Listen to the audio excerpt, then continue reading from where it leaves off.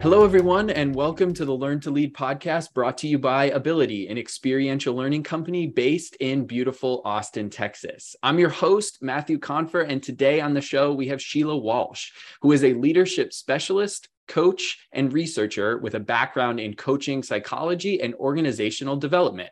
She was voted a top 10 leadership coach in Dublin by Influence and Digest, and she was honored to be recognized on the Women Who Break the Bias list in 2022. Thanks so much for joining us today, Sheila. Thanks a million. Good to see you here. I want to kick us off by reading a line from your website, which states that you, quote, drink too much coffee, get frustrated frequently, and you ponder why about the big things far too much. Your personality really comes across in everything that you do online. The work that you do is extremely important and very serious, and I want to get into that, but I would definitely say that you lean into your personality a lot.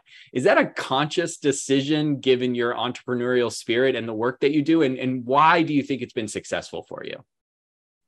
Well, I think one of the core things to everything I do or believe is that being ourselves takes the least effort. And so if I'm going to spend a lot of time looking at the data, reading the evidence, encouraging people, learning skills, what I don't want to be doing is masking or putting a lot of effort into hiding myself. But that line in particular came from this notion. I met someone and he said to me, I was expecting you to be like very prim and proper, very perfect, very straight-laced, and you're kind of a lot more relaxed than he was expecting. And I was like, oh, that's really important to express that, because it's already nerve-wracking enough to meet someone who's going to look at your work and look at the way you lead and look at feedback you're getting, to then also have them kind of playing perfectionism would be really intimidating. So there's kind of two things there. One is it's just easier. And secondly, whenever I sit with a person, it's me they're getting with all my experience, education, practice, insight, but it is me, the person delivering it. So it's much easier just not to be trying to pretend to be anything I'm not. It saves me a lot of hassle. When you meet someone new and they ask you what it is that you do, how do you respond to them? Yeah, I think I'm about 12 years doing this and I still don't frame it very well. What I would say is that I work in the intersection between the experience in leadership and the evidence, and those two do come together really well. So I work with people around that, but I specialize ultimately in leadership development, whether I'm shadow consulting or consulting with an organization, coaching actual leaders, managing directors, CEOs, or running out a program from middle management up. So it kind of shows up in many different ways. So I still haven't nailed that. That's like the first thing you're taught when you set up a business is this elevator pitch. Well, I'm about 12 years in now, and my elevator pitch still is as confused or as broad as it was in the beginning. We got to chat a little bit before I hit record, and we talked about one of the questions that I probably most enjoy asking guests, and it's a common belief around effective leadership development that you disagree with. And given the years that you've spent in the industry, does something pop up to you? What do you disagree with that you think maybe organizations lean a little bit too heavily into? Okay, so this one, I was like, there's a list, but if I was going to say the top one, it's that a lot of leadership development programs and interventions use evidence, but the evidence is in a different context, a different industry, or a different organization with different values. So even if it's in the same industry and you're saying, oh, it's evidenced, if the organization uses different values and policies, practices, and procedures, then that evidence isn't relevant. So a lot of what's being evidenced, while evidence is really important in leadership development, a lot of what's being used doesn't take into account whether it's actually a good fit for what you're currently doing. So a lot of advice is being given that isn't really tailored to what the organization actually needs. And it's taking something that is quite generic and replicating it as if it's specific, and it's not. What was the defining moment in sending you on this path? Do you have one from your past where you kind of realized that this is the work that you wanted to do and you wanted to focus your life's work on this? So I suppose being the eldest kind of helps, because I had my first business experience when I was about 8, and I had 2 employees who were paid in sweets, and they were my little brothers. So this has been kind of like in my makeup in the world. But there was, I have really big values in community, and I believe that it's a reciprocal relationship that we exist in communities. And I remember getting to a point where there was some funding in a community development that I was involved in that was stopped, and it was stopped by a private company. And I was working with private companies at the time as well, but I couldn't understand how they could stop this funding. And what it boiled down to was that the senior person in charge who was making this decision had no connection to the impact of the decision they were making. And I remember deciding that from then on, I was going to try to work with people who are in positions of power who were missing basic data or information or connection to the impact of their decisions. And I knew that I wanted to really focus on that rather than generic performance or generic leadership. I wanted to work with people who were in positions of power and could use that more effectively in ways that they'd be proud of using it, not just in their role, but actually in how their organization impacted its employees, its communities, the societies it exists within. You've obviously had the chance to work with some very impressive organizations, and I'm sure some very impressive organizations. When you think back to the work that you've done, are there a few traits that really pop out in effective leaders that you've interacted with, that they go above and beyond what would even be considered successful? Maybe some even traits that you've taken and tried to take into your own life as a leader. Do you have a few that pop out given the years of working with some of these very impressive organizations and individuals? Yeah, so I think that effective leadership is a really broad term, because what's effective in one setting might not be effective in another. And so one of the things that people who are really effective do is they can actually assess a situation really well. They take in situational markers, context before making decisions. They don't just try to plow old experiences into new settings. I've yet to meet somebody who's really effective in their leadership and not have a level of personal awareness and relational awareness. So they're kind of the 3 things. They're aware of context, so they can make critical decisions well. They usually have really good personal development and are really strong relationally. So for me personally, the thing I've had to adopt, that word networking, I find it really hard, because I had some really negative experiences where it was very fake. And that isn't what I mean when I say networking, but building relationships with people who you can mutually help. And sometimes that means you help them first. And that's probably been the number one thing that I've learned from all of the really good leaders that I've interacted with. They aim to help people rather than help to trade. And they naturally get it. It comes back, it's reciprocal, but they do actually go out there to have an impact on other people. And I've definitely tried to adopt that since seeing how important it is and how good it is for people. We've touched on it a little bit, and I think I mentioned it a little bit in the introduction, but a good portion of your audience is actually based in North America, and then you definitely have a global audience. But what do leaders need to be aware of when they're dealing with a global audience? What are some of the skills that leaders today need to cultivate to be a more inclusive leader, given the geographic differences that we all have to work around? Yeah, so first off, acknowledge that we all have geographical kind of restrictions. So one of the things that has come up in the research is that leaders in the West talk quite globally, like our perception is a global perception, whereas leaders in the East will be more clear about their geographical location and expertise. So one of the things we have to do is acknowledge the restrictions of our geographical kind of exposure, but also be open to pursuing connections in other locations so that we can learn, create partnerships with people in other settings, so that you aren't just using your language. So for instance, how inclusive leadership is understood in the West is different to the East, quite simply. So we could use the language, but what somebody understands it as based on where they are located will be different. So we also need to explain what we mean by it. And then the other one that drives me nuts is when people do acronyms and they think that that's going to speak across industries, organizations, geographical locations, when the reality is one, like TA can be transactional analysis in therapeutic work, thematical analysis in research, wildly different. So if you're talking to different communities of leaders as well, you've got to know that your acronyms are going to get in the way. So be willing to kind of actually describe what it is you're saying. I think they're probably the two key ones for a global audience. A question that we get frequently from our audience is around, I would call it a general theme of preparation. How do you prepare for a new client, a new organization that you're working with? What does kind of preparation look like for you on a week-by-week basis or in preparation for a meeting? Do you have anything that you do that you think our listeners could benefit from? Yeah, I think one of the most helpful ways that has become even more helpful in the last couple of years is using social media.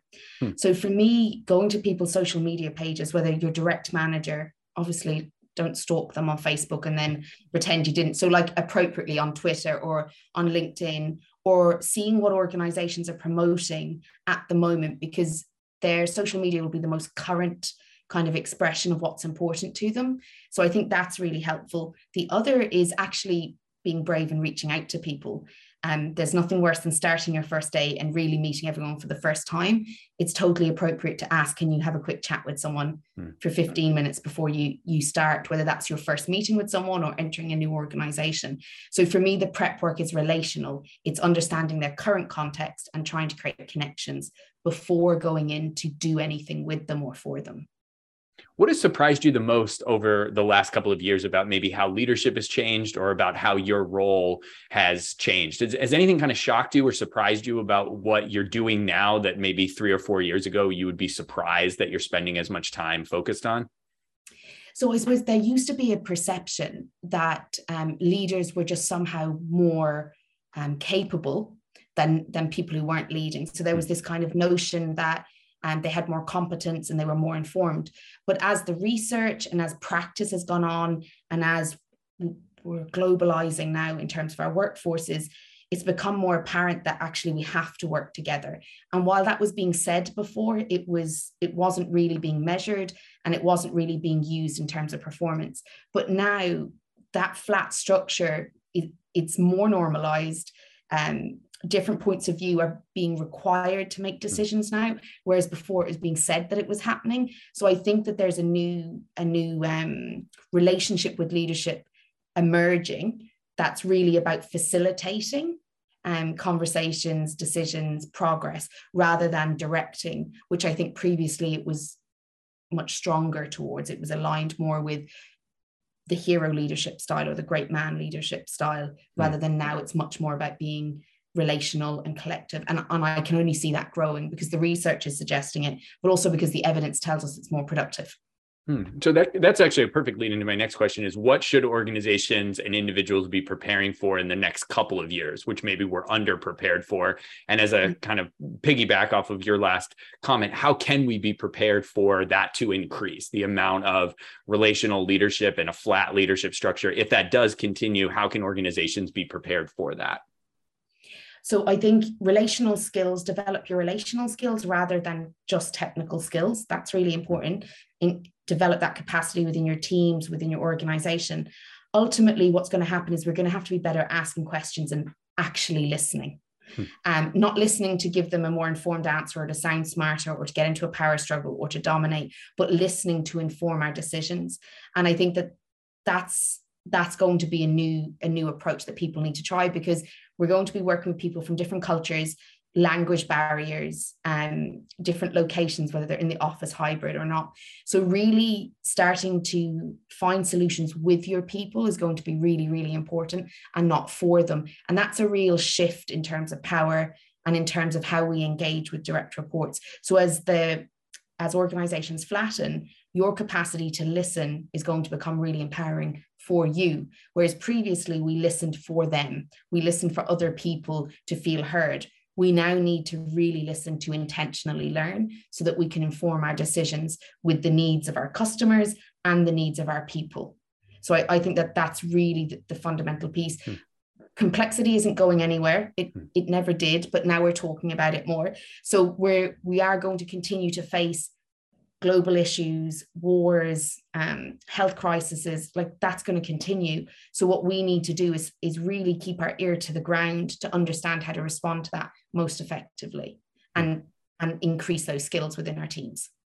I'd love to shift a little bit and talk about you as a leader and maybe how you've evolved. How do you think you've changed the most during this entrepreneurial journey that you've been on? When you think back to where you were when you started to where you are now, where do you think you've evolved the most?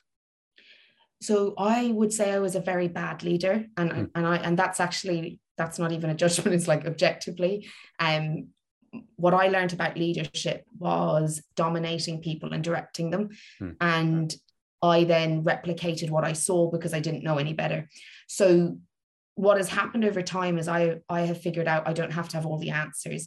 And then I've been able to listen more effectively to people, but also I've become more tactical at how I communicate frustrations, difficulties. And there's a difference between being under crisis and actually feeling under crisis. So being in a crisis might require more direction, more quicker decision making. But when I feel under crisis, we do the same thing. So it's knowing the difference between being under that pressure and feeling under that pressure. So that's been really important for me. Also, before I started in this business, I worked for one of the best managers I've ever worked for. And I talk about this. The reason he was so good was he was able to support people in quitting before he needed to fire them, because he really believed that they had potential and capacity, but that this wasn't the place for them. And so I learned how you can make really good business decisions and you can respect people and honor them as individuals, and respect their humanity and treat them with respect. So that's been a big piece for me, is you get more out of people by respecting them. So that has increased my practice, but also how I lead and influence. So I do a lot of mentoring now. And a big part of that mentoring is building people's belief in themselves, because actually when you go into a workplace and all the power structures, you put away a lot of your skill set. Whereas previously I didn't understand the depth of that. I wasn't trained in it. I didn't understand the psychological aspects of leadership, but also I didn't witness good leadership up until that manager that I've mentioned. As a final question before we shift to the rapid fire questions, the theme that has probably come up the most on the show is a theme around curiosity. And I would love to ask you, you've talked a lot about the research that you've done and you've been focused on. What are you the most curious about right now? If budget wasn't an option and you had the opportunity to basically research anything, what would be the thing that you find the most curious right now? And it could be focused on your work or outside of the work that you do. So why people aren't motivated to higher performance naturally. So why we put so much money and effort into training people to help motivate people. But actually, I think what we need to be thinking about is why our workplaces aren't naturally motivating people. What is happening in the structures, the policies, the procedures, the way we work, the culture, that people aren't coming to work and smashing it every day. They have to come to work anyway if they're coming. So why not have a great day at work and smash it? I think there's something missing there that would be worth exploring. That is a fascinating spot to close us out, and a great spot to shift to the final rapid fire questions that I get to ask all of our guests. And the first one is this: if you could describe your leadership style in just one word, what would that word be? So you've actually just used the word. It's curious. I think more than anything, I'm really curious about what makes people tick, why things work, why they don't, how we improve things. So I'm constantly questioning. And the final rapid fire question is this: what is the best piece of advice that you have ever received? So I received it in some training, and it was, when somebody blames you for something, it's an unmet need. And if you can get past your defenses and you can start to explore their unmet need, you'll actually be able to find a resolution with them. And that is hands down the best advice in marriage, in relationships, and at work. Well, framing it as an unmet need is a wonderful spot to close us out today. Thank you so much for joining us. Where can our listeners find out more about you? So over on my website, sheilawalsh.com, spelled SILE. And also I have leadership letters there, so you can sign up to hear from me weekly, or over on Twitter or LinkedIn. It's still Sheila Walsh. Well, thank you for all of the great insight, and thanks to all of our wonderful listeners for joining us. If you enjoyed today's show, we would love a rating and review in your podcast app of choice, and we truly appreciate it when you share our show with your network. You can find me on social media at Matthew Confer. You can find our show on Instagram at Ability Sims, and you can find our organization at abilitie.com. That is ABILITIE.com. I want to thank Shyla again for joining us on this episode. And of course, I want to thank all of you for joining us on the Learn to Lead podcast. This podcast is produced by Abilitie, a leading provider of award-winning leadership development. You can find us at www.abilitie.com or by searching for Abilitie Leadership Development. Make sure to also check out our 12-week, fully virtual mini MBA, the Invited MBA, a nights and weekends program that features experiential learning, mentorship, case studies, and networking. Find more information at www.invitedmba.com. Finally, be sure to subscribe to our podcast so that you get our next episode. We want to thank you all for joining us on the Learn to Lead podcast.